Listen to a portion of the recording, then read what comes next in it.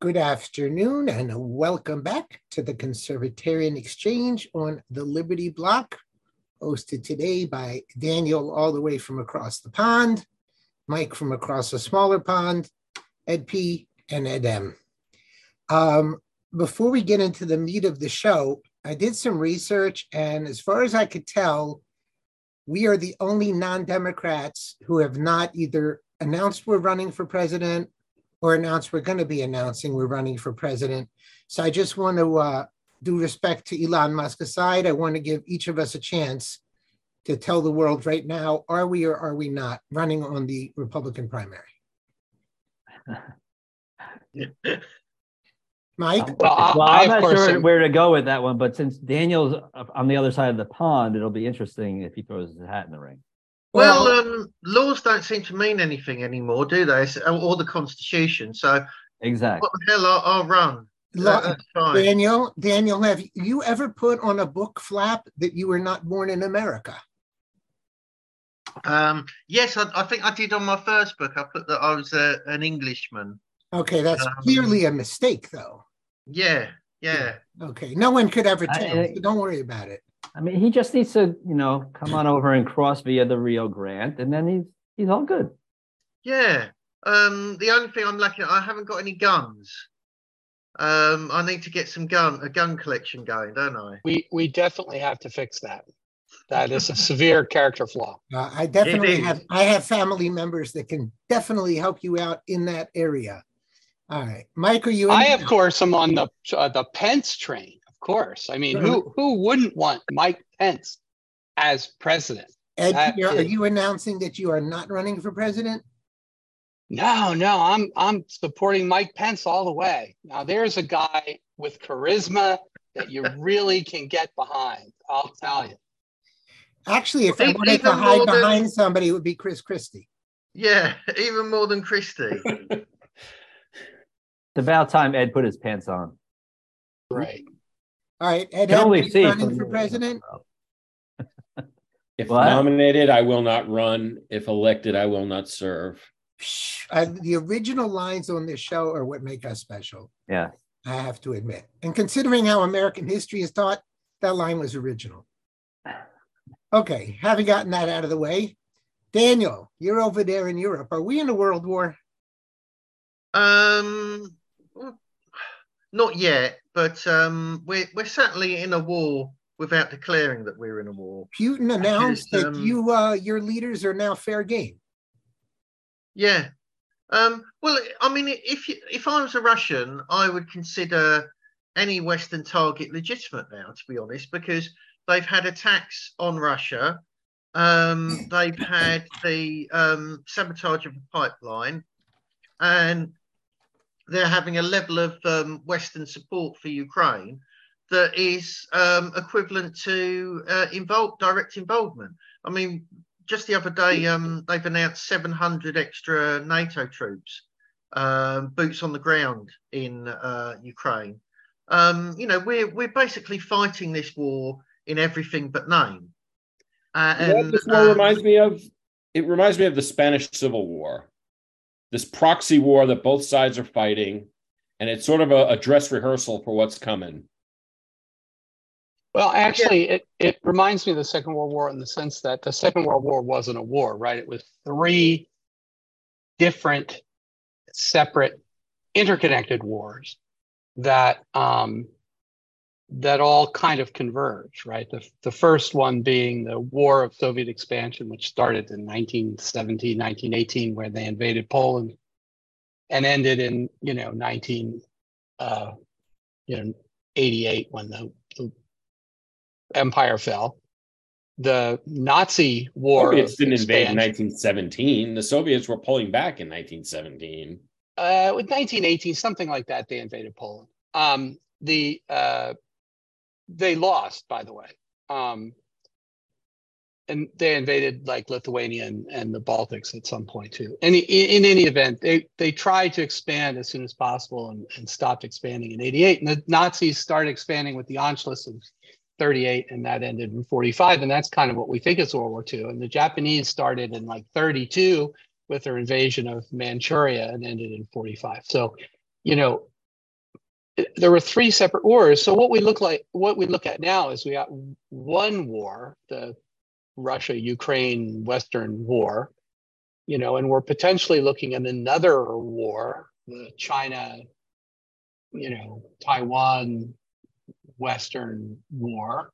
And for all we know, there's a third lurking in the Middle East or in Africa or something like that. And when all taken together, will be World War III.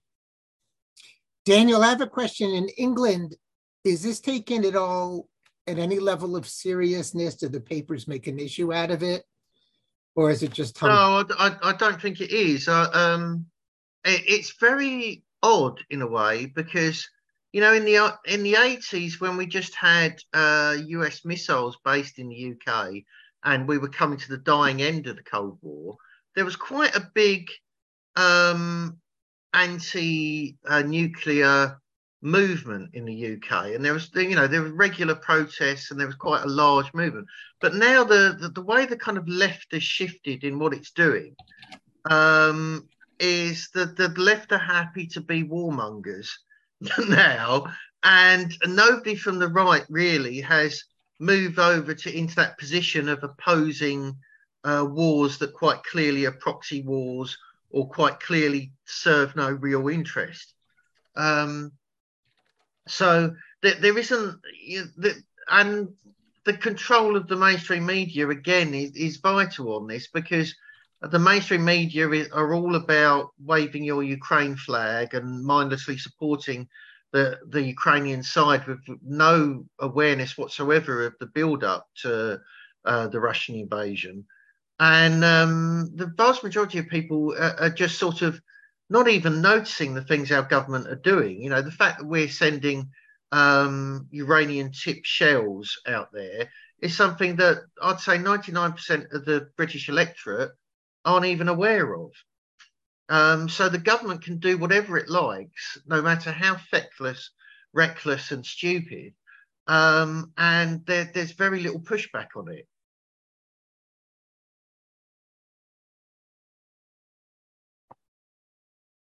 So the papers are basically ignoring it. Yeah, pretty much. I mean, they're reporting on Ukraine, but I said recently that there's this astonishing difference between the detail you get from independent sources or from what are labelled pro-Russian sources, which discuss logistics, armaments, the type of equipment being used, the specific brigades, formations, generals, territory. All of that dense, close information is pretty much only coming from independent sources. There's very, very little of it in the mainstream media. And the mainstream media is mainly about, Russians are bad, Ukraine is good. That's all you need to know. And most people aren't digging any deeper than that. On a slightly lighter note, does Tara Reid's defection affect us in any way? I saw that and I thought, what a weirdo. Tara Reid, wasn't she She's the one that accuses Biden of sexual assault. She says she was afraid for her life, which is believable, but somehow out of nowhere, it seems, she defected to Russia and she's a buddy of Putin. Which, by the way, years ago I thought was insane, but after Laser lived over there in Ukraine, I'm not quite sure Russia's so horrible. So I don't know. Is she Ed Snowden's girlfriend? Is she his girlfriend? Snowden's girlfriend. I mean, why would anybody do? She's buddy with Putin. It's a pretty. She was buddy with some spy, according to the story that I saw. Mm-hmm. Oh my God! Yeah, I hadn't actually seen this one, and that is really bizarre, isn't it? That's that kind of something you'd write as a throwaway line in a spoof. Well, yeah, because if I handed that into the editors at Liberty Block, they'd never publish that. That's ridiculous. Couldn't be. Yeah, it is pretty funny. Maybe it's a Babylon Bee story that's snuck in somewhere. Yeah. But anyway, okay. Maybe Stormy Daniels will go out there. Yeah. I guess the big story to me out there this week, if you guys don't have a big one, is the debt ceiling. Yeah, of course.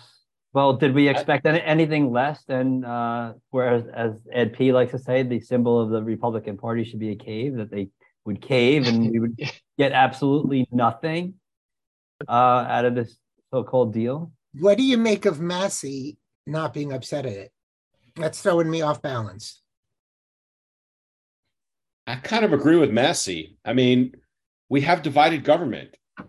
I mean, that wasn't Massey's point. Massey's point was we're going to get back to regular order and they're going to have 12 appropriation bills instead of one omnibus bill, which in and of itself is a good thing. But right. I mean, I'm listening to all the people saying that we should have insisted on getting everything. We have divided government. We don't even have control. They couldn't even get rid of the IRS agents. How are you going to do that? I mean, you have the Democrats running the Senate and you have Biden as the president. I mean, isn't this what we hear all the time? It's always going to be the next time. The next time we'll get it. The next time we'll get it. And the next vote harder.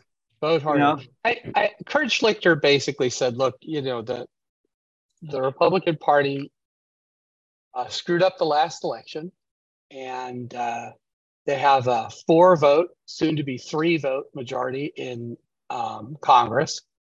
And with that, you just don't have the ability to ask for much. Now, they asked for, I think, a spending increase limit on the small fraction of the budget, which is the non-military discretionary. But yeah, I mean, I would have asked, again, my personal line in the sand would have been the extra IRS agents, because that's so beyond the pale. That would be my line in the sand. If it got rid of them, I'd hold my nose and vote for it. If it didn't, I would vote against it. You know, the other problem is too, even if they get a deal and it's not half bad, they're not going to abide by it. I mean, we went through this with the Budget Control Act of 2011 and sequestration. They make their little deal, but they don't ever abide by it. So they're content to just continue on the path to destruction that we're heading towards. And one morning we're all going to wake up and we're going to be over the cliff. Yeah, that's what I didn't understand other way about Massey. Around it. What is this guarantee that we're going back to regular order? Where's that set in stone? Oh, it's just an agreement by Kevin McCarthy to his, more right-leaning Republican colleagues that they wouldn't dump a big omnibus on everybody anymore. And meanwhile, the elephant in the room is all the entitlements, the Medicare, the Medicaid, the Obamacare, Social Security, ticking time bombs, and nobody wants to touch any of that stuff.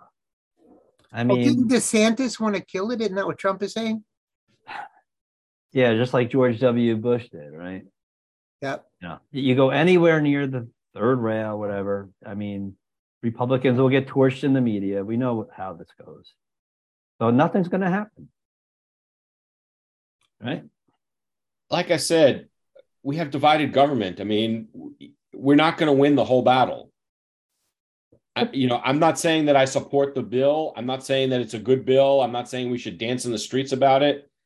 But the things that we want were just not possible. But we've had opportunities, and not too far in the distant past. When first Trump got elected, we had Republicans in control of everything. They still couldn't get anything done. Because they don't want to get anything done. I don't disagree with any of that. I mean, I've been on that bandwagon since Boehner capitulated in December of 2012. Now, didn't McCarthy give them a 2-year extension or something? Was that really necessary? Well, the interesting thing is, and this is inside baseball a little bit, but they didn't raise the debt ceiling. Okay.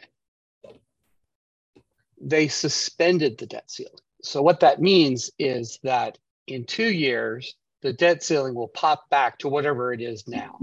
But in that time, the government can borrow whatever money it wants. And what the Treasury ends up doing is it borrows way more money than it needs, even more than it needs, by selling, if we have $1 trillion deficit over 2 years, you'd think, well, we need 2 trillion more of bonds. But no, they'll sell $2, $3, $4 trillion worth of bonds, as much as they can get away with, so that the next time this sort of thing happens, they'll have plenty of money in the bank to spend on absurd programs. Like debt ceiling purgatory. Indeed, yeah, I don't know. But this is but it's coming up for the next battle is January of 2025, which presumably will have a new president at that time and hopefully a new Congress. Yeah, some sort of new Congress. Presumably, I don't know that we can presume that. Gentlemen, we are screwed, right? Because, I mean, if Biden wins, there's no, there's no way the debt is going to be addressed, and if Trump wins, there's no way the debt is going to be addressed. And I'm not even sure that if DeSantis wins, the debt will be addressed. Has anybody looked and seen what the expenditures in Florida are over the last 5 years? I'm sure they've gone up through the roof, like every other state. Mm-hmm. So whether they have or not, it doesn't matter, because the president is going to say what we just said. We have a whole bunch of branches of government, and I'm just one of them. Yeah. Remember Bill Clinton? I tried harder than I ever tried in my life. So except Bill Clinton balanced the budget with Newton. Actually, they really didn't. The debt is now so enormous; it's like a super volcano, and the ground is rumbling, but they're still building houses on the slopes of the volcano, and that's going to carry on. I think I can see Ed's point to an extent, and I know he's not fully defending the bill. But I can kind of see the point of people saying, well, there's some good in it. I think there is some good in it. It's a slight reduction of insanity. That's the best you can say for it. But the levels are going to blow that super volcano open at some point. It just hasn't happened yet. I mean, really, we only have, 10, 12 years or something till Medicare does explode? I mean, at a certain point, it will explode. Well, no, Medicare is already underwater. But the Social Security is the one where when it goes underwater, there's automatic cuts in benefits. And that is, it's hard to say what will happen first, the world ending due to global warming or, Social Security having cuts. But I think they're both going to happen around 2030, at least if AOC is to be believed. I mean, there's no way Congress is going to let there be cuts in Social Security, automatic or not. Well, they may get to a point where they have no choice, right? And how would they ever have no choice? They'll just suspend. Well, it's the same thing with all the pensions in all the states. I mean, sooner or later, you have to deal with the reality, and a lot of people are just going to be up Schitt's Creek.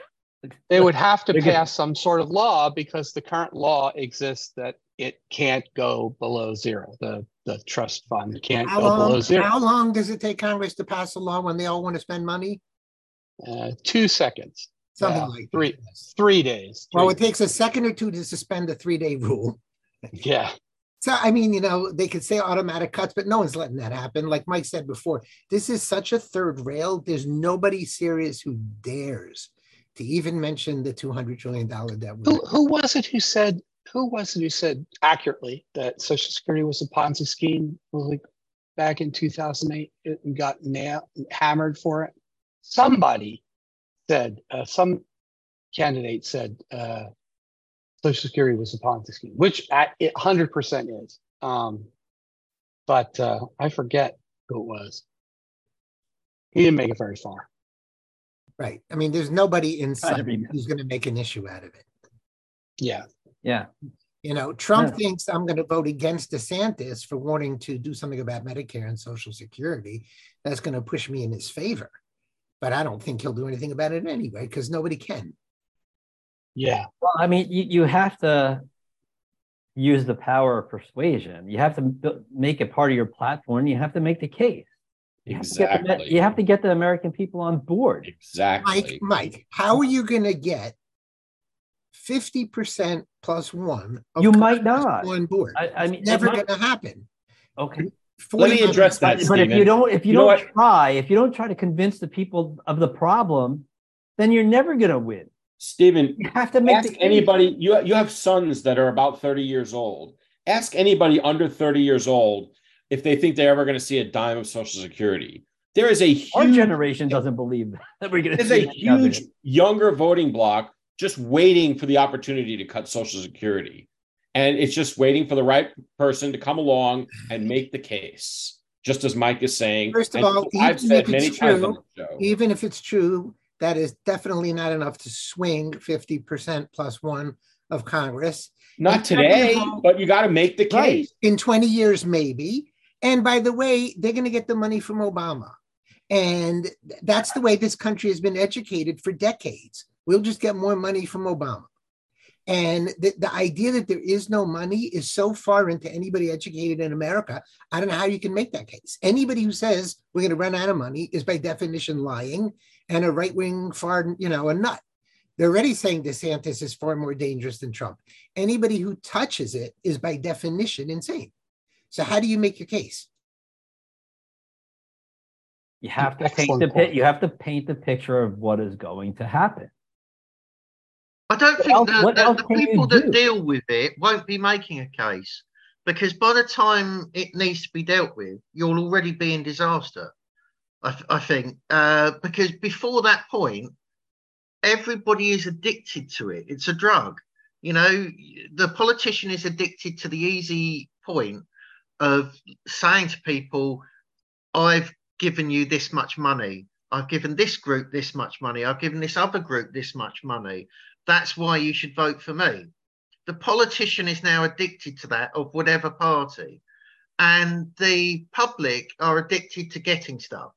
Even if it's, their streets are on fire and their lives are crap and their basic freedoms are being taken away, they won't revolt about that. What they revolt about is if you said to them, we're cutting welfare.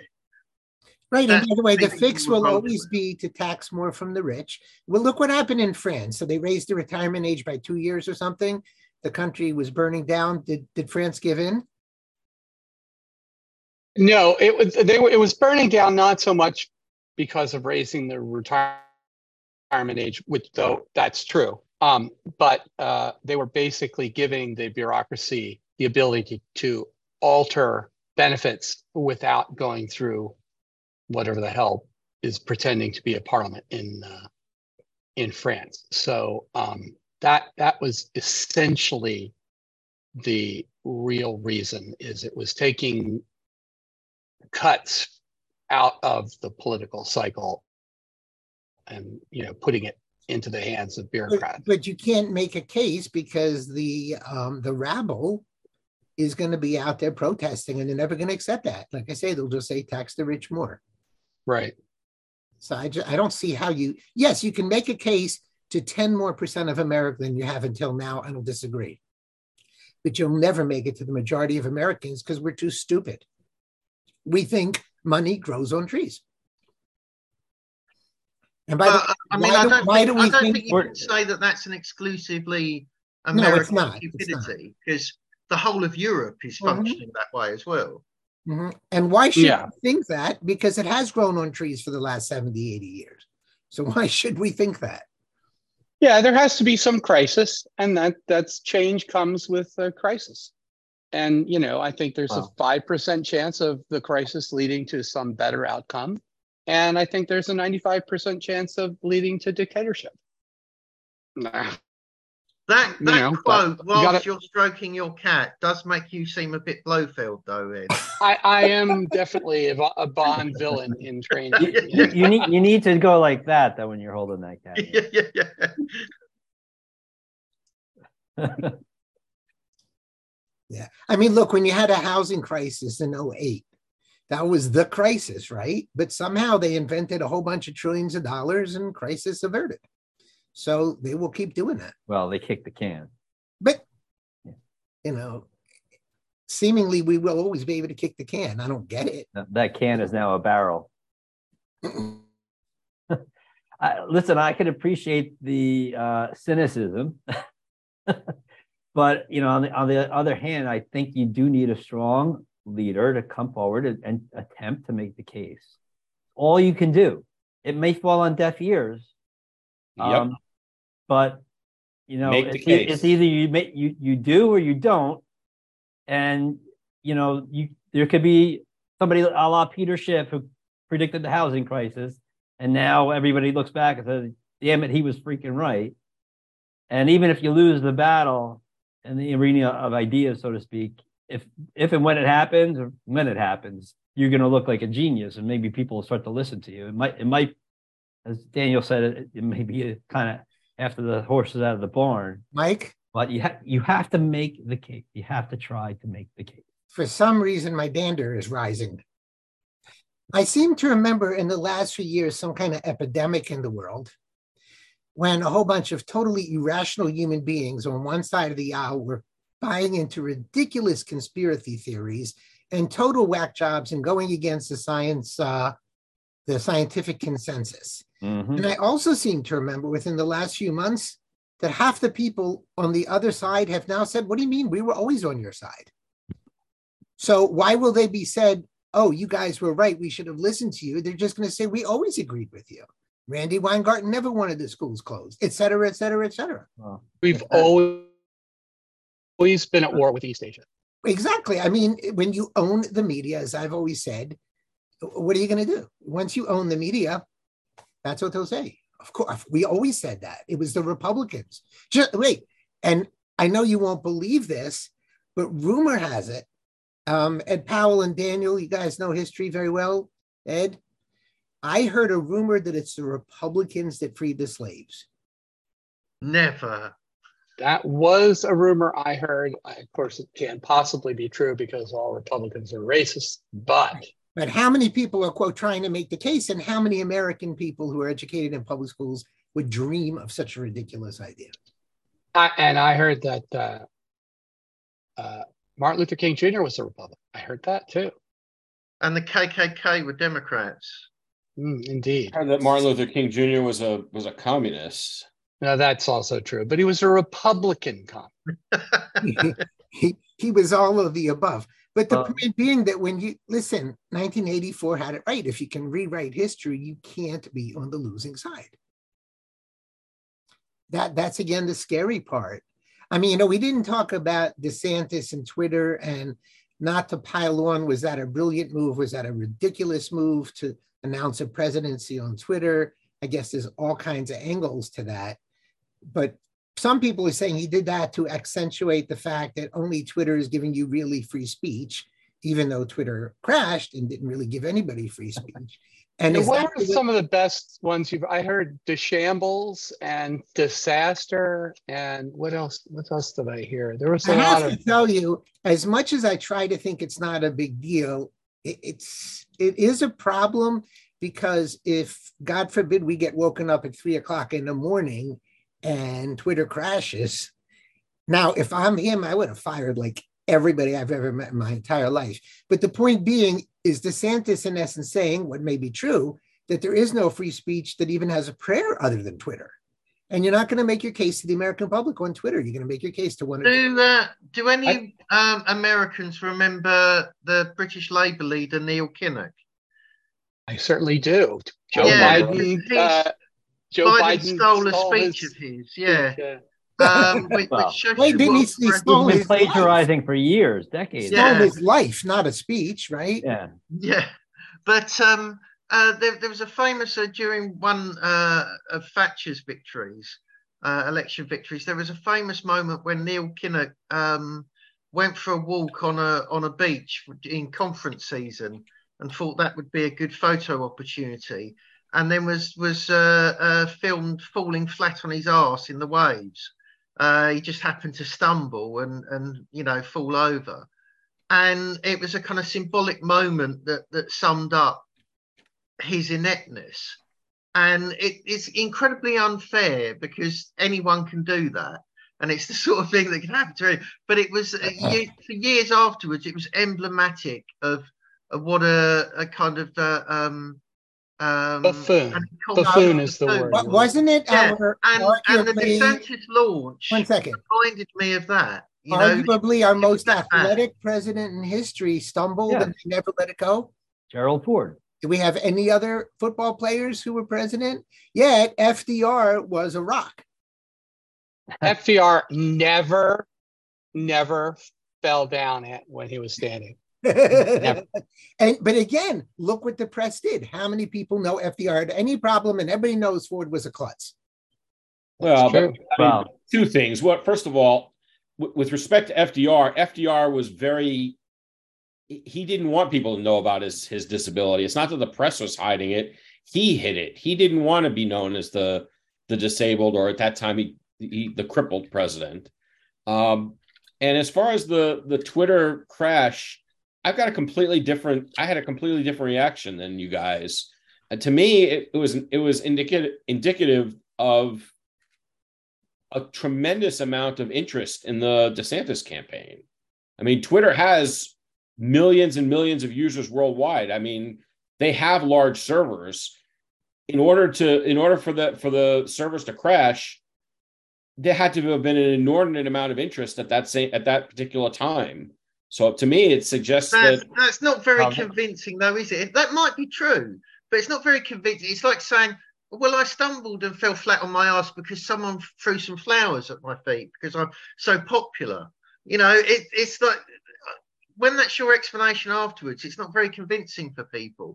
All people will remember is that you screwed up on something as basic. I don't think he screwed up. I mean, if he had gone on Rumble or if he had gone on some minor little platform, okay, maybe I would think that. But he went on the biggest platform in the world. I mean, to me, it shows that there's a lot of interest in his campaign announcement. I agree with you, Ed. It shows there's a lot of interest in his campaign. How could they not have been ready for it? But it shows he can't get the job done, which is so sad because DeSantis is a governor who, in my opinion, has gotten the job done on more things than probably any other governor. Does he own Twitter? What do you mean he didn't get the job done? But just compare it. He couldn't get his message for 25 minutes. Compare the visuals of that with Trump's CNN performance. And the DeSantis team, their whole big selling point is that Trump is a buffoon and DeSantis is much more competent. Right? That's their whole big line. I don't think that's their whole big line, but that's one of their lines, yeah. And the really two most recent events with both candidates have shown the opposite, haven't they? I mean, DeSantis has raised a ton of money since his announcement. He raised a ton of money in the 24 hours after the announcement. I think there was a lot of interest. Voters? Huh? How much from ordinary voters? I mean, I don't have the numbers for you. I know that it was like over 8 million the first day. I think that, we're very early on. Right now, Trump is trouncing DeSantis in the polls of all of the early states. I think I want to see some of those polls, Ed. I'm going to push back immediately on that. I want to see the methodology because somebody gave me the Emerson Group poll, and I looked at the methodology, and the methodology showed that it was almost 80% Democrats voting or that were surveyed, and the people that were surveyed were going to vote either in the Democrat caucus in Iowa or not go to a caucus at all. No, I mean, I hear you. All the polls are fake until the last few days before the election. So I get that. But I also understand that DeSantis has to spend a lot of money introducing himself to the voters in the early states. I think that he's going to have a lot of money. I think, a lot of the billionaires that backed Trump are now backing DeSantis. In fact, I tend to think Trump doesn't really have enough money to do a primary run because he doesn't, all of like Sheldon Adelson has passed away, but his wife is giving Sheldon's ill-gotten gains to DeSantis this round. And Sheldon was good for like $100 million to get Trump nominated, which is a non-trivial amount of money. So I don't quite know who's backing Trump right now as far as, super PAC stuff, but DeSantis has a lot of money and he just needs to spend it along with his, going places and meeting people. He has to spend it strategically. And I think that could bring him up in the polls in Iowa and New Hampshire and South Carolina and whatnot. I don't haven't seen him do this, but then again, it's very early. So time will tell. Ed, I'm glad you're saying what you're saying, because as I've said before, these polls are so ridiculous. I mean, you can't be up by 300,000 points. It's just absolutely ridiculous. So I hope you're right on that. I think, again, what's so sad is most Americans have no idea what's going on. The fact that anybody doesn't know the good stuff about DeSantis says a whole bunch about the idiots in this country. I mean, he's not exactly hiding what he's doing down there in Florida. So if you're a Republican, why do you need to be introduced? I think Republican primary voters do know, especially the ones in Iowa and New Hampshire and South Carolina, and South Carolina being Trump country. But I think that the primary voters all know it. And I think that, Trump thinks he's riding high right now, but his biggest line of attack his two biggest lines of attack, number one, are that DeSantis is too extreme on abortion. And I don't think that's going to sell in a Republican primary. I mean, I just don't. I happen to be closer to Trump's view on abortion than DeSantis's view on abortion, but I don't think that Trump is right on that. I think it's a foolish gambit on his part. And the second thing that he's doing is he's accusing DeSantis of being a rhino and a globalist. And I mean, that's just not going to sell in a Republican primary either. I mean, they're both doing that, aren't they? And on the first argument, whether we agree with him on abortion or not, the argument is that DeSantis is unelectable in a general if he sticks to 6 weeks abortion. And that is a cogent argument. I mean, it's not a cogent argument in a Republican primary. I mean, you go into Iowa, the bill that, the law that DeSantis signed is almost identical to the one that Tim Reynolds signed in Iowa. And he's attacking that same language. But you want to vote for the electable candidate. And if he can convince people it's a great stance, I wish every state had it, but he's not electable in a national. I mean, I have to wonder what Trump's team is doing in terms of. I have to wonder whether there's a Trump team. He's now pissing off Kayleigh McEnany. I mean, who's the only smart person he had. I suspect that once they start digging into DeSantis' congressional voting record, he's going to look like a lot of the other Republicans that are. Yeah, but I don't know if that's going to matter, by the way. I know to me that wouldn't matter. I mean, he's got to figure out better ways of attacking him and calling him sanctimonious. I mean, it's not going to work. Wasn't DeSantis one of the founding members of the Freedom Caucus in the House? Not only that, but Thomas Massey put out a clip a couple months ago where Trump was praising Paul Ryan at the exact same time that DeSantis was fighting the Paul Ryan budgets. I mean, what could Trump's best lines of attack on DeSantis really be? That he's just not ready. He's not. He doesn't have the experience to be the president. That's a lousy argument in light of A, Obama, and B, Donald Trump. Donald Trump cannot run on experience. That's ridiculous. I mean, he was the number one least experienced president. He's not politically experienced. He can't run on experience, but he can run on achievement. But he can't run saying DeSantis has no experience as an executive because Trump had none. Experience on the world stage. What? On the world stage. What experience did Trump have on a world stage? I think Trump was just a different animal, though. No, but he can't make that argument. He can't make the argument. He had no experience. It's like Obama saying you have no experience. Well, you didn't. Of course, he can make the argument. He can make the argument that DeSantis was following Fauci's guidelines while he was fighting Fauci all the way. He can make that argument. Well, it's totally untrue, but he can make it. It's completely untrue. I think the big thing is that DeSantis has really admitted he was wrong, opened up stuff, and is now not pimping the vaccine super hard anymore. Whereas Trump, as Ed Maslish mentions every day, Trump is still pretty silent about it, or insinuating that he did a great thing with Operation Warp Speed Corona Fascism vaccine mandate, and he's not admitting he was wrong, which is really.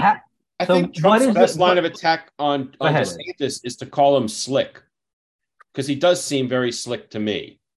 He's a politician, for better or for worse. He's too polished. He says what you want to hear. If I were Trump, if I were advising Trump, that's what I would attack. Trump is kind of the same way in a way. No, right? Trump would say he's the opposite. He said a lot of things that people wanted to hear too. Trump can say, "I'll say anything," and I don't give a damn who agrees or disagrees. Yes and no. Trump says what you want to hear. Also, Trump talks. He throws red meat to conservatives too. I think he does both. Sometimes he says things that are not.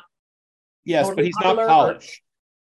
He's not polished. That would be my line of attack on him. That he's this Washington guy. You know, he may think that he's coming from the outside, but he's been groomed to be a Washington politician his whole life. I don't know. He can say it. I think DeSantis has better outside. I have to tell you, the thing Trump said this week that's going to stick in my craw the worst, which may or may not matter nationally, is when you say Andrew Cuomo did a better job with COVID. And we lived here in a state where Andrew Cuomo probably murdered tens of thousands of people. Who said that? Who said Cuomo did better than who? Trump said Cuomo did a better job than DeSantis did with COVID. It's so ridiculous that he was crying. Yeah, I mean, how is that going to sell in a Republican primary, Stephen? I don't think it's going to sell at all if anybody ever hears about it. Of course, in New York, there is no Republican primary. I mean, if I'm DeSantis, DeSantis to make that commercial and air it in Iowa and New Hampshire and South Carolina. All he's got to do is show that empty ship that was docked off of New York City, where nobody ended up going. No COVID patients that ever went. I think both teams are attacking with probably not the best weapons, aren't they?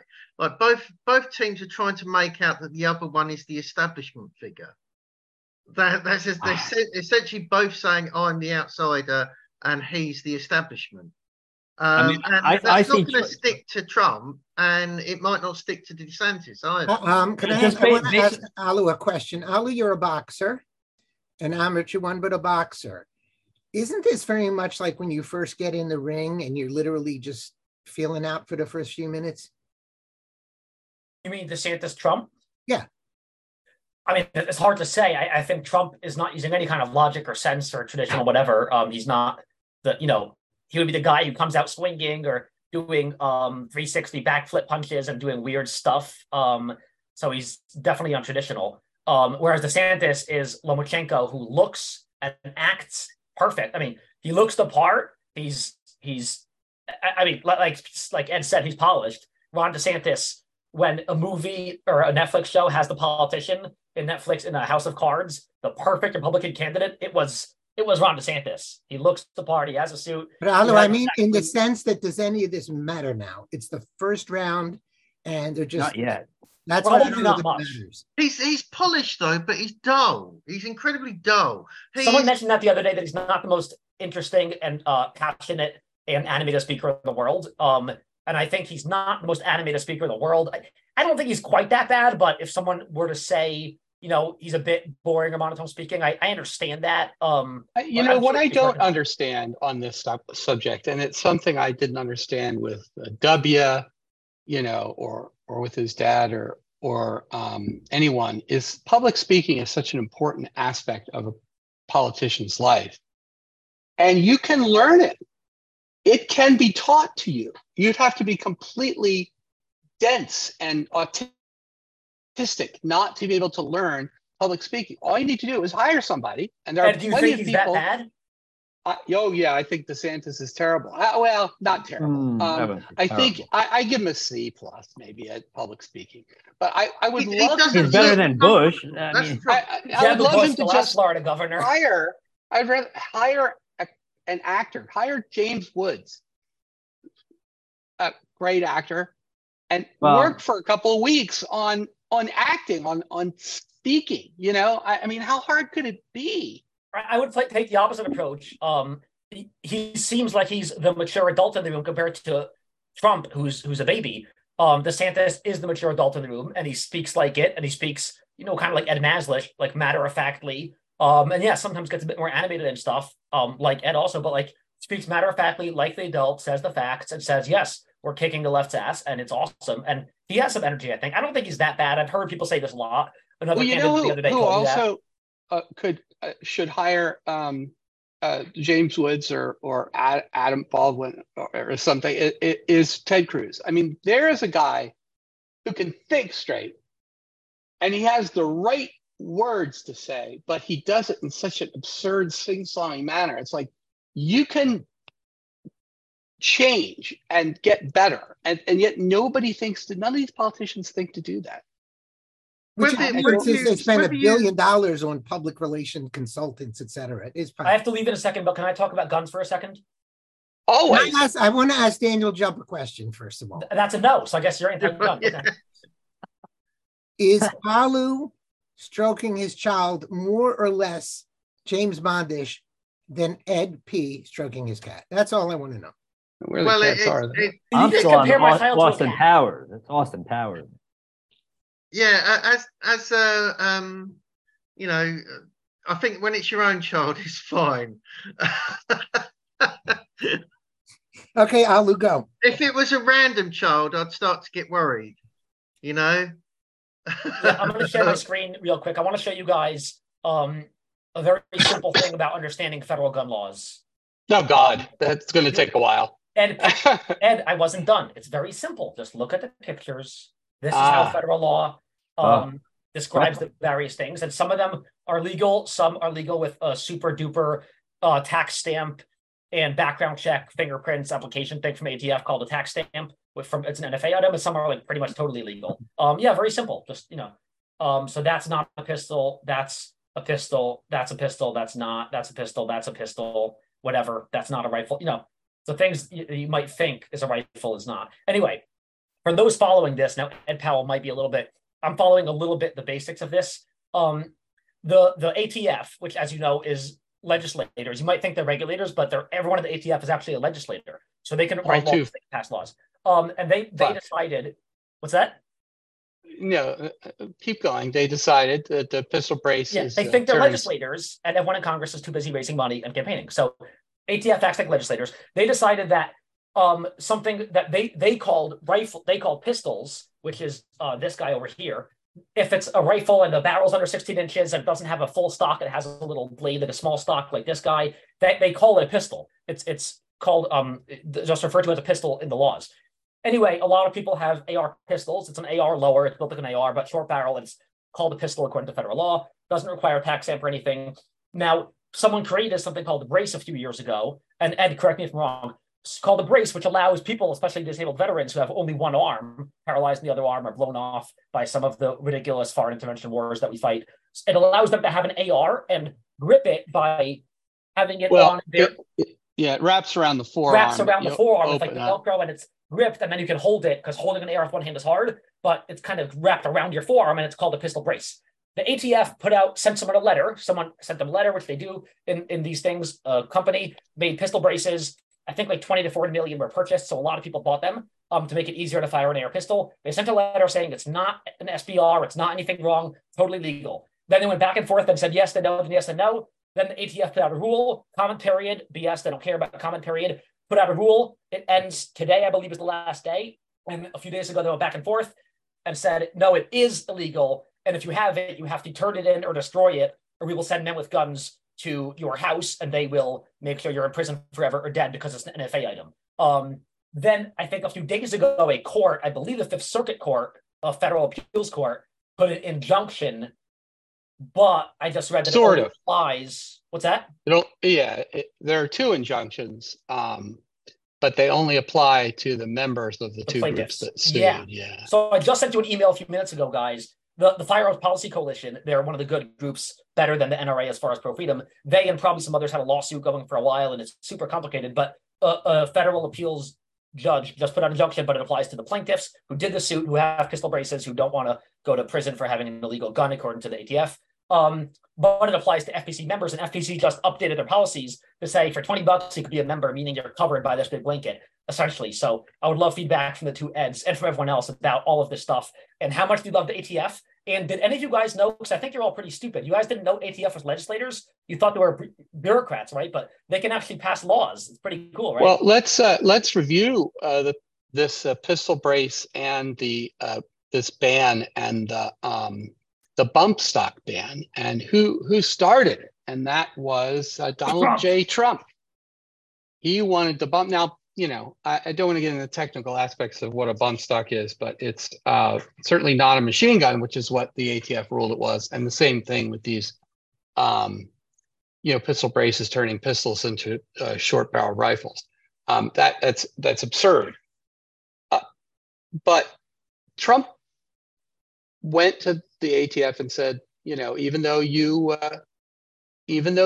have approved pistol braces in the past or bump stocks in the past, I want you to go and overturn that ruling and rule completely arbitrarily that bump stocks were machine guns. And the ATF dutifully did it.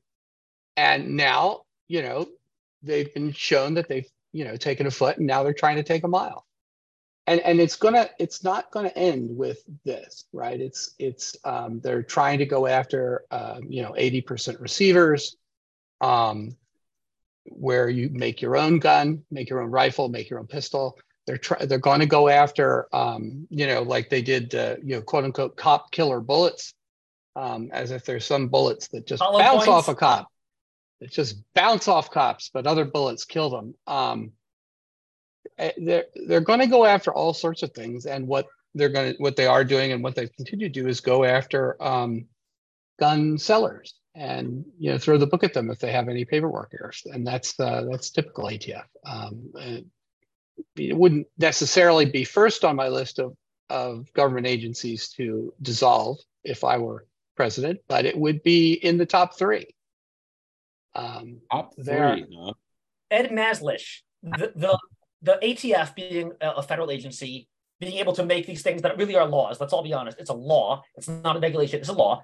Can you speak to the Chevron deference, the EPA stuff, about how much power the Supreme Court have decided that federal agencies have to make laws, and where does that stand? Because I keep forgetting, was there a case or not that was decided recently that totally clawed back at the Chevron deference that granted agencies full carte blanche to do everything in the world? Well, the Supreme Court granted certiorari on a case that's challenging the Chevron deference. So it hasn't been decided yet. I thought this year or last year there was a case decided. Well, I mean, they've scaled back the power of the EPA. I mean, they just came out with that decision on the wetlands.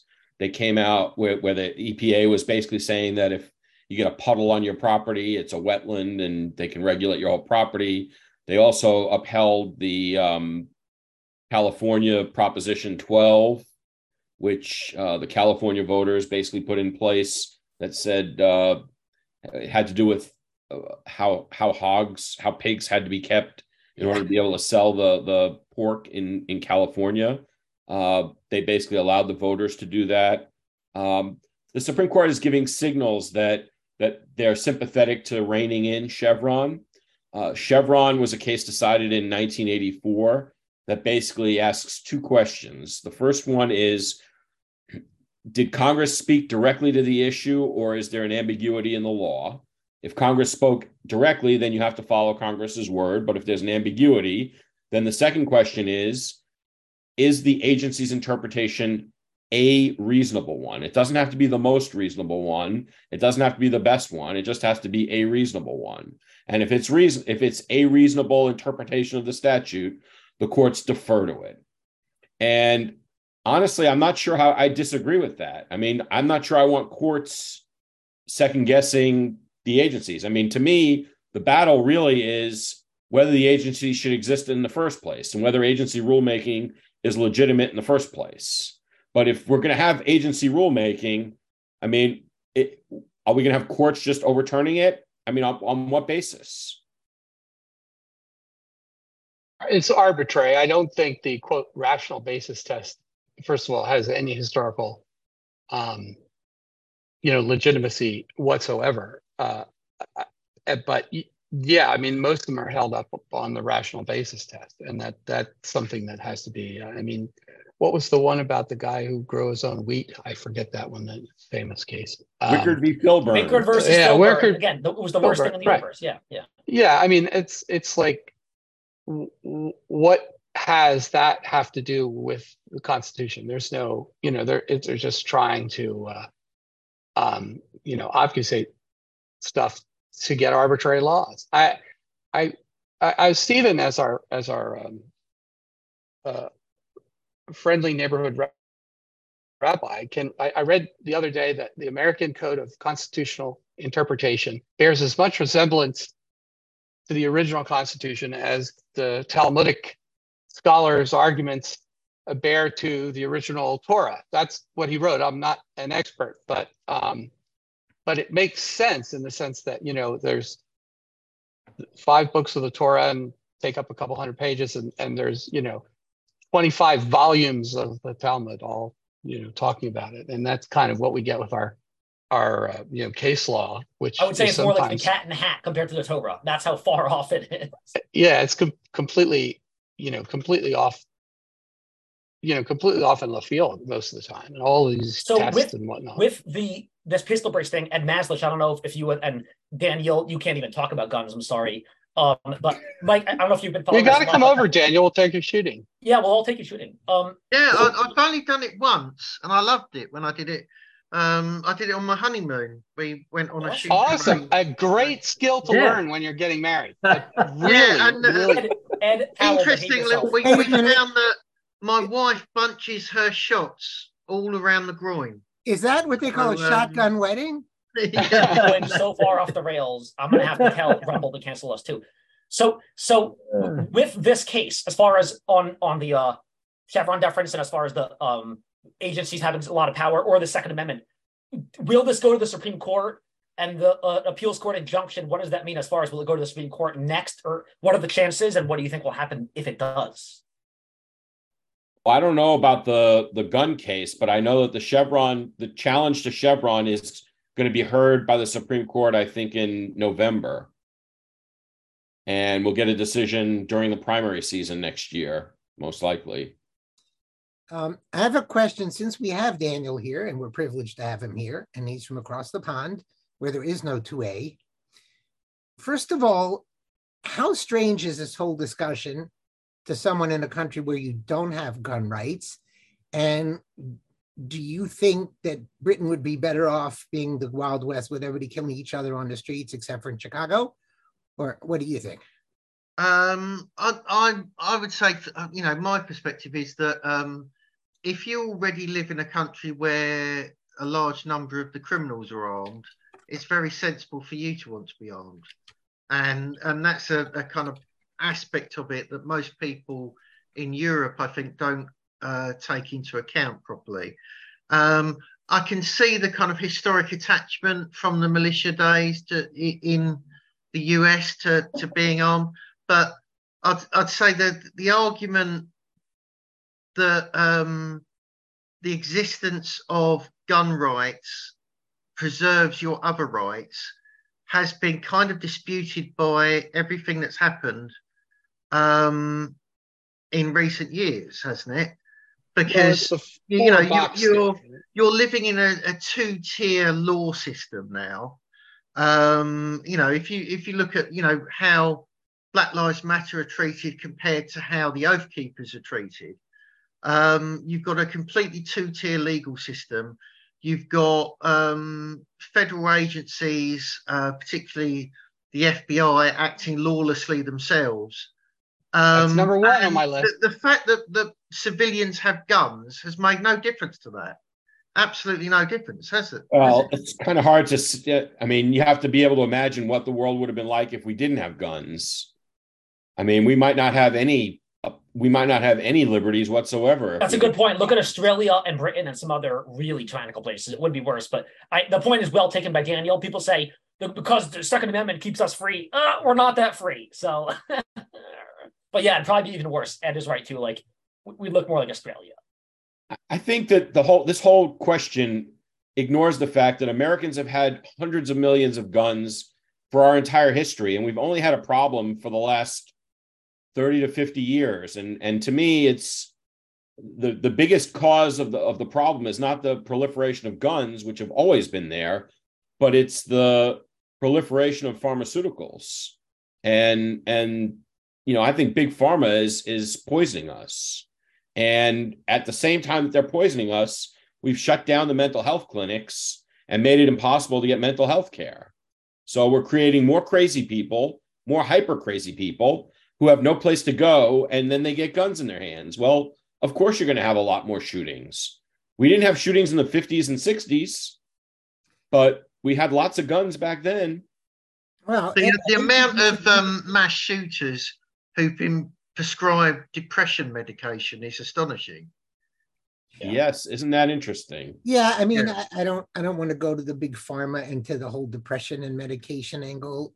and I guess this is my conservative side bubbling through, we don't have any repercussions for people who hurt people with guns or kill people with guns. And until you do, why shouldn't people kill people? So it's just that simple. If there were public death penalties after one trial and one appeal within 6 weeks of when the crime was committed, the crime rate would go down, period. So we don't have a justice. The crime rate would go down, but I don't think that the mass shooting rate would go down. Yeah, that's a little bit of a more. If everybody who shot somebody were dead, of course it would go down. So yeah, the mass shootings are not the big number of people killed are not by mass shootings. The 50 people shot in Chicago every weekend are because we have zero law and order. Drugs. If you shoot somebody, here's the deal. Gangs and drugs. If you are a total law-abiding citizen who by accident leaves an empty shell in your car, gets pulled over by a cop for a broken taillight in New York, you can be hauled into jail for some illegal possession. But if you're a gangbanger in Chicago who shoots somebody and maims or kills them, they will bargain you down to a misdemeanor somehow. So we don't have a justice system that hands out repercussions. That's how I look at it. Well, again, there's addressing real crime, criminals versus dealing with people who are mentally disturbed. And all the ingredients that go into that person, deciding one day to take out a gun and just, I don't know. Mike, that gets to mentally disturbed people are not necessarily suicidal. And if there were repercussions, they still wouldn't do it. Mentally disturbed people are not stupid, by the way. And if you ask somebody in prison, which I have, there's a reason that they go to gun-free zones like schools. I mean, I understand that.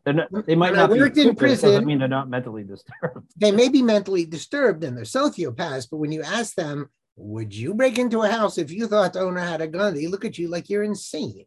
So the point is, if there were repercussions, I think that would knock 50% of it down.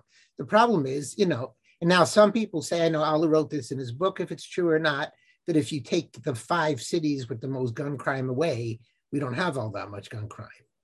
But we don't care about gun crime in Chicago, for instance. Mm-hmm. Which I don't know how anybody even lives there. Of course, I'm from Baltimore, and I don't know anybody lives there. Right. But Daniel, I think the 2A issue isn't so much the militia thing, is we're a country formed before there was a government, the way I look at it. And we had a freedom and we don't let anybody take it away. Everybody else had no freedoms and clawed a few back from a king somewhere. So as far as we're concerned. You had a king, you just betrayed him. And he wants to come over here and shoot with us, Ed P. Are you going to wear one of those red coat things too? Oh, I love those. I'd wear that all the time if I could. Do you shoot on the wrong side of the target? Sorry? You shoot on the wrong side of the target? Yes, I do, yeah. Can you shoot in England? Is there such a thing? Is there? Can you go to a range in England? Yeah, there's shooting ranges here. They're not that common. More common is probably that people do for fun is clay pigeon shooting. People go and do that a fair bit. But it's, fairly rural activity.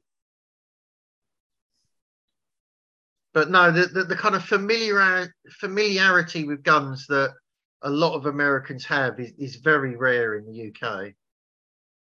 Yeah, and probably most of Europe. Yeah. If we want to kill someone, we need to really mean it and do it close up, Gotta advocate for that knife control, Yeah. Okay. But, you can't stop and search people who. And given how poorly English cooks make roast beef, banning knives is just absolutely, sharp knives, absolutely the most awful thing I could imagine to inflict upon a country. The French used to call us roast beefs.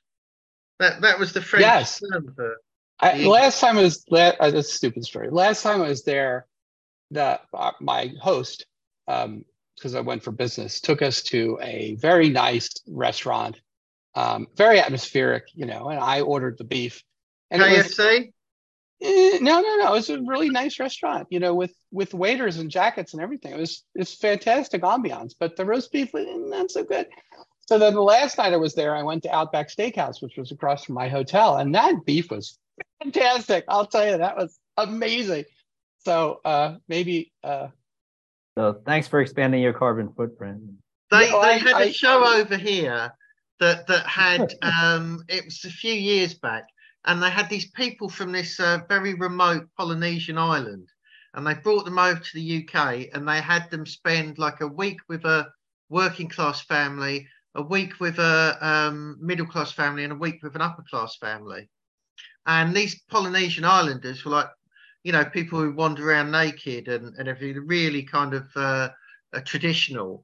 And so they were kind of amazed at everything and, you know, looking at everything. But when they stayed with the working class British family, they said, we're going to give you a traditional working class British meal. And the next thing you see, they've got KFC buckets. You've heard they the story. Followed that up with a chocolate fountain, and that was You've heard the story AFC. that in Japan, they really didn't have any Christmas tradition. So the colonel went over there and almost single-handedly started this Christmas tradition in Japan of having KFC chicken as a Christmas feast, unlike rather than roast beef or goose or turkey. And this whole huge KFC industry was created in Japan, and it's all very Christmassy. Yeah, that is bizarre. Anyway, I don't know how we got from guns to that. I have to go to Hawaii in a couple of months for work, and I've just looked up, and it's 1,002 kilograms of CO2 will be released just on my round trip ticket to Honolulu. About 1,000 kilograms. That's like 2,200 pounds. So what am I to do? Am I to burn all this carbon dioxide into the atmosphere, or should I just stay home and quit my job and huddle around the cats for warmth? Isn't it okay if you send money to Al Gore? Indeed. When he's not getting it from, oil and gas. Yep. I can't wait till the end of the world from global warming. It just will greatly simplify our political lives. What didn't we get to today? A lot, but what's on your mind? Well, first I want to congratulate Daniel on his new book. We should be promoting that for him, right? You want to talk about that, Daniel? Yeah, go ahead. Daniel, this is your time. Yeah, in September, my second book comes out. It's going to be published by Post Hill Press, and it's Gates of Hell, Why Bill Gates is the Most Dangerous Man in the World. So love it. Hopefully lots of people will want to read that. Well, you sure know how to make friends. Yeah. I think all of us here want to read it. That's for sure. Wow. I want the audiobook narrated by you, Daniel. So get hopping. Yeah, no, I'll get someone with a nice voice to narrate it, not me. But You didn't use ChatGPT or anything like that to write the book. I just want to make sure. No. ChatGPT can't do my style. Yeah. So I'd like to audition to be your narrator, Daniel. You want to be my narrator? I'd at least like an audition, yeah. Yeah, you'd do a great job, Ed. I'd be very happy with that. I just want to know how you're going to top your first book. I think we need to get a drag queen to do the narration. Well, then I'm out. We need to inject a little bit of woke, So. Yeah. I don't have a single trans friend. I don't know where I'm going wrong. I have a trans friend.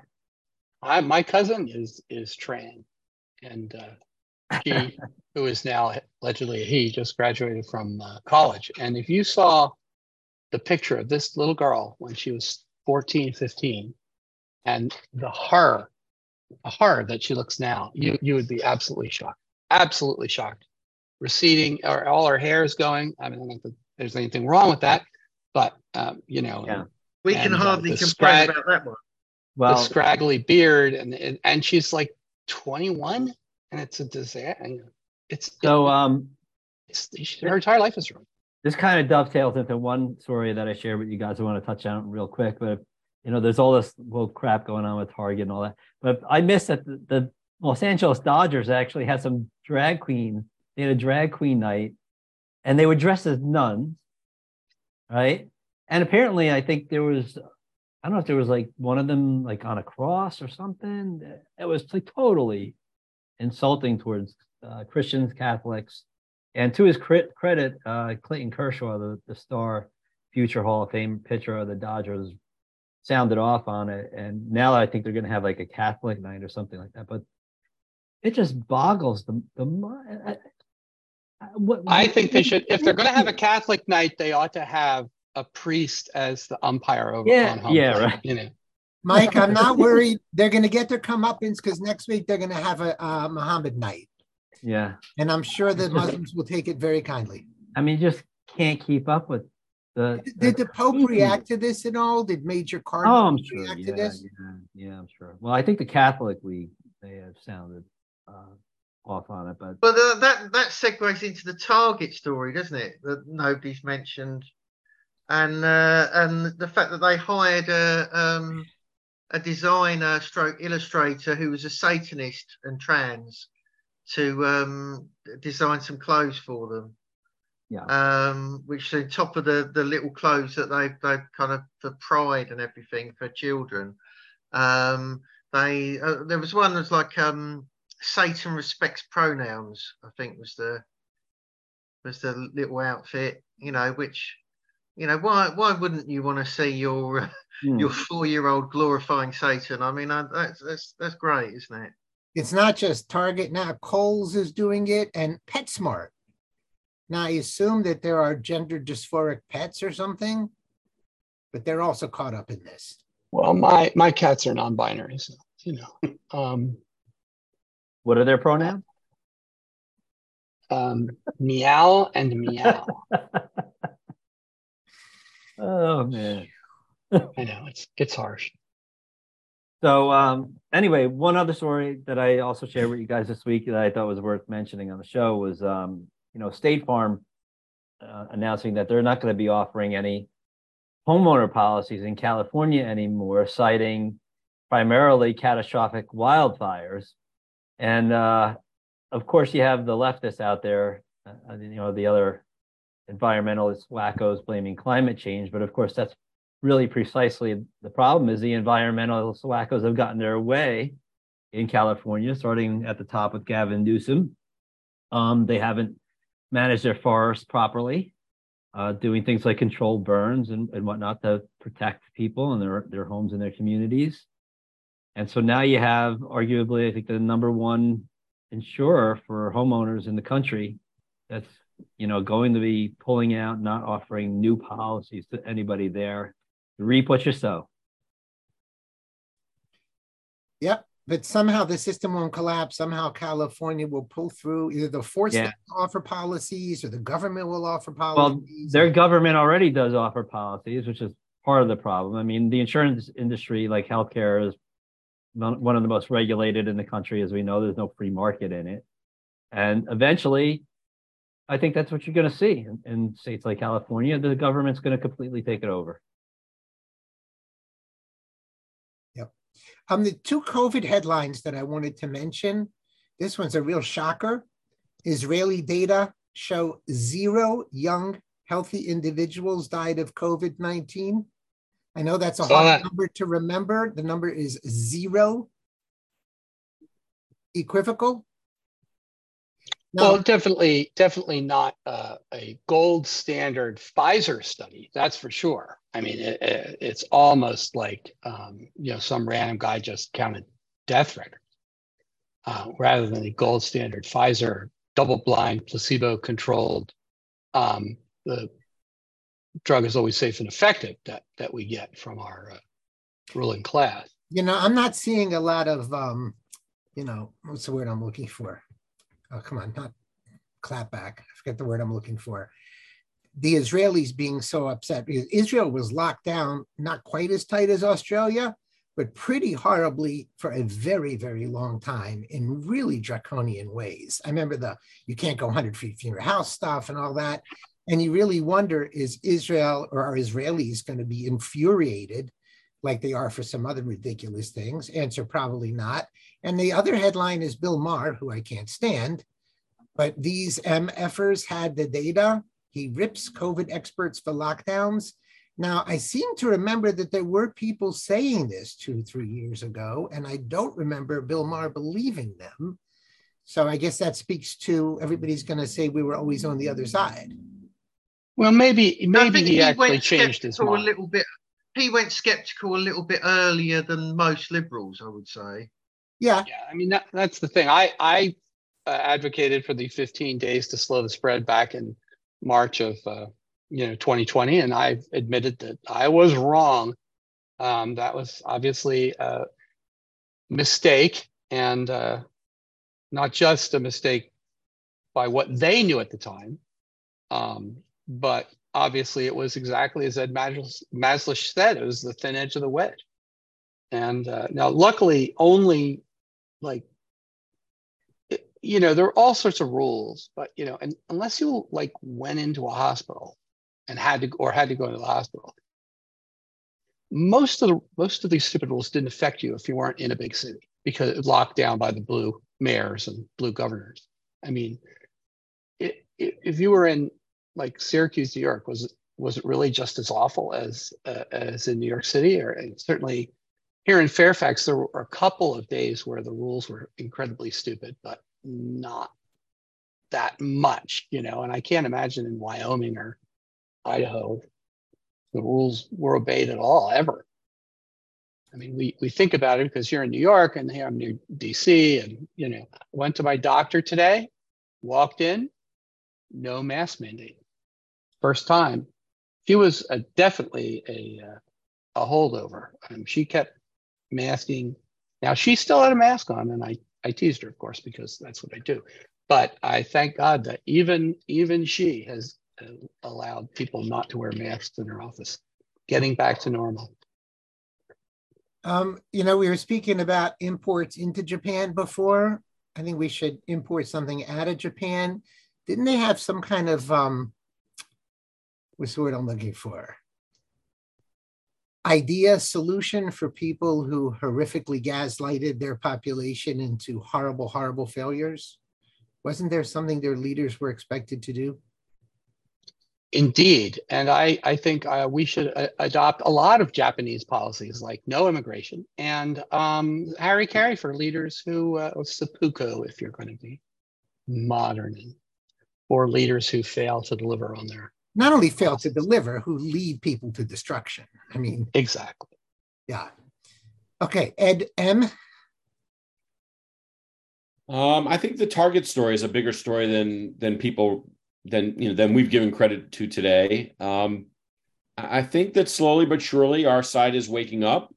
I don't know if it's going to be enough and if it's going to be fast enough, but we have power on our side and we have truth on our side. So whether we do anything, whether we succeed, I don't know. There needs to be pushback, and they're starting to be pushback. How far, how successful we'll be is an open question, but I think it's a good story. It's a great story. I mean, we're actually in a culture war because people are fighting back from both sides. Bongino made an interesting point today. I haven't had time to think if I agree or not, but he was upset that the Toronto Blue Jays player who had spoken out pro-Christian, anti-woke, then had to do a hostage video and apologize to everybody. And Bongino took the position of, if you're not going to stick with it, you're making much more harm by doing and apologizing. Keep your mouth shut. He does have a point. I don't know if he's totally correct, but apparently nobody never ever apologize. Can you explain that story? What story? The one that you're referring to. What was the tweet? I just know some Toronto Blue Jay baseball players spoke out against one of the woke things that happened in baseball. It was something Okay. anti-Christian. I can't remember exactly. Maybe it was And the Dodgers. a day later, he was forced to do a press conference and Mhm. grovel and say, "No, I love everybody. I'm inclusive. Our baseball park is open to everybody." I mean, it was really, the deer in the headlight kind of a thing. And I guess he has an interesting point. If you're not going the distance, you're doing more damage to the cause, because like Ed said, there are people fighting back and it's definitely having an impact. And the other side is still fighting back. I mean, they're all over target for giving in certain areas. And hopefully our side doesn't give in. If you apologize, you feed the beast, and not just against yourself, but against others. Do you have stores in England doing this kind of stuff now, like Tesco or something? Not as obtrusively, but I'm sure they'll do pride displays. But so far we haven't had any stories along the same lines as the US ones. I think they're just a bit more subtle about it. They did push really obviously Black Lives Matter, and that was everywhere, and that was in a lot of stores. And you had kind of big notices about Tesco's race policies, and how they don't want any racists in there except the ones that hate white people. Yeah, but generally our stores have been a little bit more subtle about it than the US ones. Daniel, what do you think of Trump saying that we shouldn't be attacking these corporations, that some of them give money to Republicans, that it's just not a Republican thing to do? I can see the kind of Republican argument for that, but it's not one I'd agree with. There's things I disagree with Trump about, but I just think overall he is the strongest candidate by a big distance still, and the level of hate against him and the level of attempts to stop him still confirm to me that he is the biggest threat to them. But I don't think that's helpful. If I was advising him, it's one of the things I'd say, well, no, actually that battle has to be fought. See, Daniel, the thing I disagree with you is the press desperately wants him to be nominated because they are going to destroy him at a level we've never seen before. And that's why they're going to push him all the way to the end of the primary season. So we're getting a balanced thing here. But it's almost immaterial. Either way, they certainly don't want him to be president again. And they will do everything in their power to prevent that. They can easily make him not president. They've already proven that. But they would love to have him to beat up. I just think all this talk about Trump and DeSantis and the crowded field, it's all just talk. They need to get on a debate stage, and we need to start seeing their commercials, and they need to start taking public positions and being asked tough questions and either answering tough questions or dodging tough questions. And when they do that, then we'll know for sure. I mean, I'm a DeSantis guy. Daniel is a Trump guy. I mean, I'm not set in stone on anything. I mean, I want to hear how they answer the tough questions. And I think that's really what we need to see happen. And it won't happen until the end of the summer or sometime, I don't know whether they'll. If I was more, tough questions will happen ever. When will they get tough questions? I mean, we think that Megyn Kelly's question, like, why do you hate women, or whatever that nonsense that spewed out of her mouth in one of the Trump debates, was a tough question. But no, I mean, that's not a tough question. I'm not talking about the moderators, Ed. I'm talking about in the back and forth between them. I mean, Tulsi Gabbard is the one who challenged Kamala, right? Kamala is the one who challenged Joe Biden. And Ron Paul ruined, Giuliani's record. So, but that's if you have debates, which the Republicans don't seem like they're going to have. I mean, maybe there'll be a debate without Trump. I don't know whether Trump, the narcissist, would be able to put up with that. But if I were DeSantis, I would welcome a debate with all of the also-rans. But maybe he's too scared to. I don't know. I don't know what's going to happen. I think the whole Republican Party is just completely dysfunctional. And so I have no idea what will happen. If I was on the DeSantis team and I was a DeSantis advisor, I'd be terrified of him getting in with Trump in a debate. Absolutely terrified, because whether you like Trump or not, he's a natural bulldozer, and he's comfortable doing it, and he knows what he's doing, and he will just run over people. The problem I have with that, Daniel, DeSantis is stiff as a board with no charisma and very little ability to think on his feet. Why is calling people names considered a debater? By the way, if I were on a stage with a 70-some-year-old man running for president and he called me a stupid name, I would literally just die. But he doesn't just call people names, does he? He's actually quite quick-witted at times with some of the replies. But he's the only one I can ever remember in history calling people names, and that is just a 2-year-old behavior, and people need to just laugh at it. It should not be tolerated. We talked about that last week, Stephen. Remember? Daniel, what about the first debate between Trump and Biden? Go back and watch it. Trump was as awful as I've ever seen anyone debate in that first debate. And he tried to bulldoze over him in that debate. Terrible. You know, Muhammad Ali had bad fights. You know, nobody's going to be perfect all the time. Oh, come on. I mean, it's you know, I would be thinking that's one of my greatest strengths if I was on the Trump team, and I'd be looking forward to a debate. I don't think that's going to work. We talked about it last week. I think DeSantis has to approach it right and try to rise above it to some extent, and I think he's capable of doing it. I wouldn't be fearing Trump if I were DeSantis. I mean, I just saw a DeSantis thing that you know, just yesterday, I think it was, or earlier today, and you know, someone had shared this saying that he was kind of crushing it, and it was one of his speeches. He's prepared for it. He's given it, and the air of nervousness was coming off of him, and I just don't think he's a natural the way Trump is. And you can call it petty, and you know, there's people who are turned off by name calling. There's just as many people, probably more people, who see that as a blow landed, and especially when he does the comebacks. You know, sometimes Trump thinks very fast with a comeback. Daniel, I can't see a blow landing saying that a senator's father killed JFK. I don't see that as a blow landing. I think that is a disqualifying statement for anybody in public life. Let me say this, Daniel. A good businessman understands that you don't sell ice in the summer with the same message that you try and sell ice in the winter. And what worked in 2016 is not working and not going to work in 2023, 24. And Trump is supposed to be a good businessman. He's supposed to understand that the political wins today are not the same as they were then. It doesn't mean, unlike most of the people in the DeSantis camp, I don't think he's unelectable, but I do think that the political wins are very different. And he's trying to sell ice in the winter now.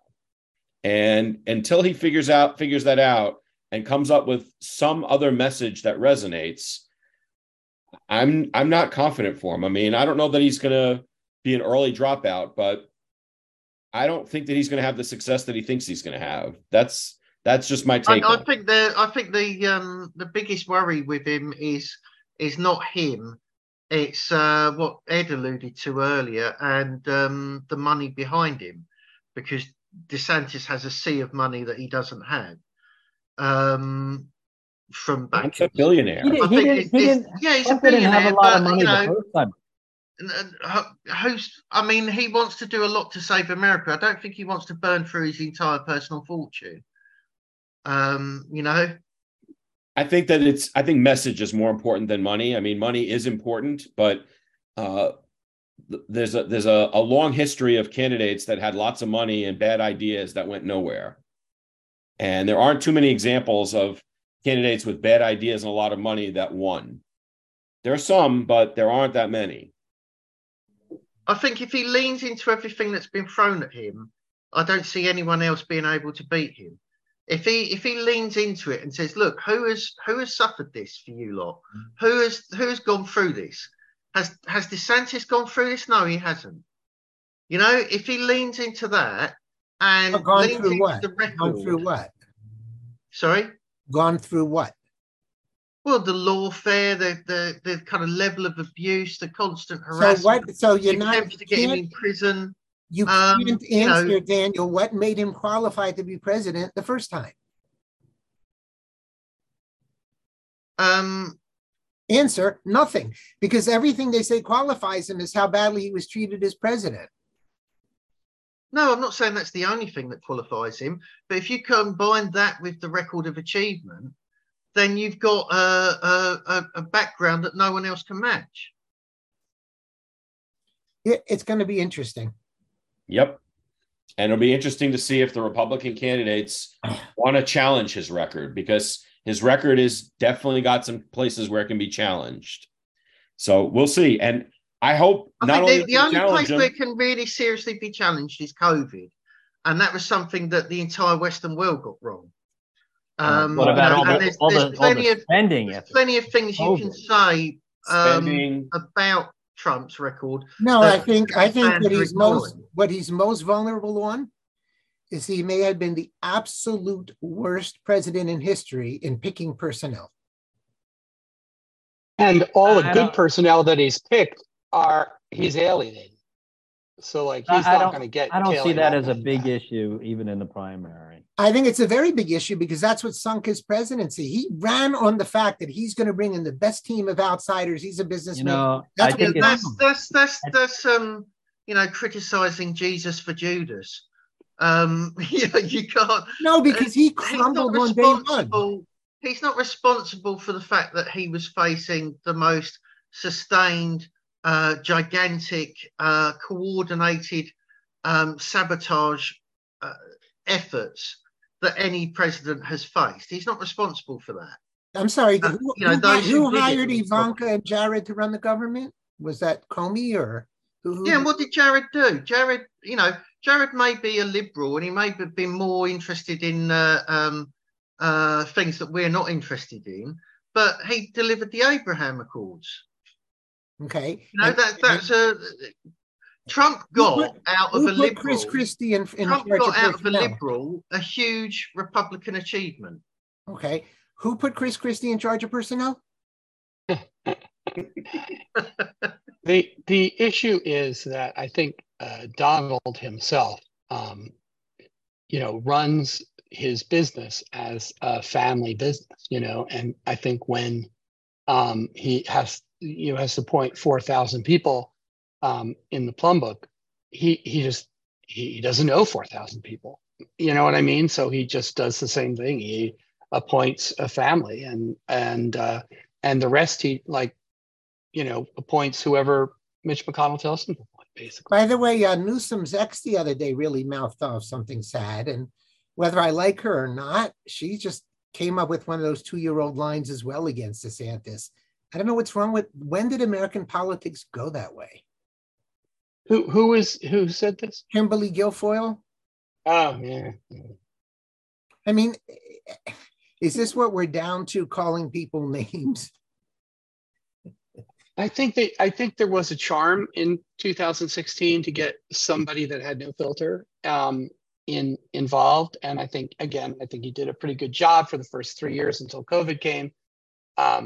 If he were to just do what he did 2016 or 2017, 18, and 19 in a second term, I'd vote for him. I'd crawl over Logan Glass to vote for him. I'm not entirely sure that he's up to it, to be honest. I don't know. I'm not voting in the Republican primary. As I said, I'm voting for Kennedy in the Democratic primary. So you guys have to all argue over DeSantis for the primary.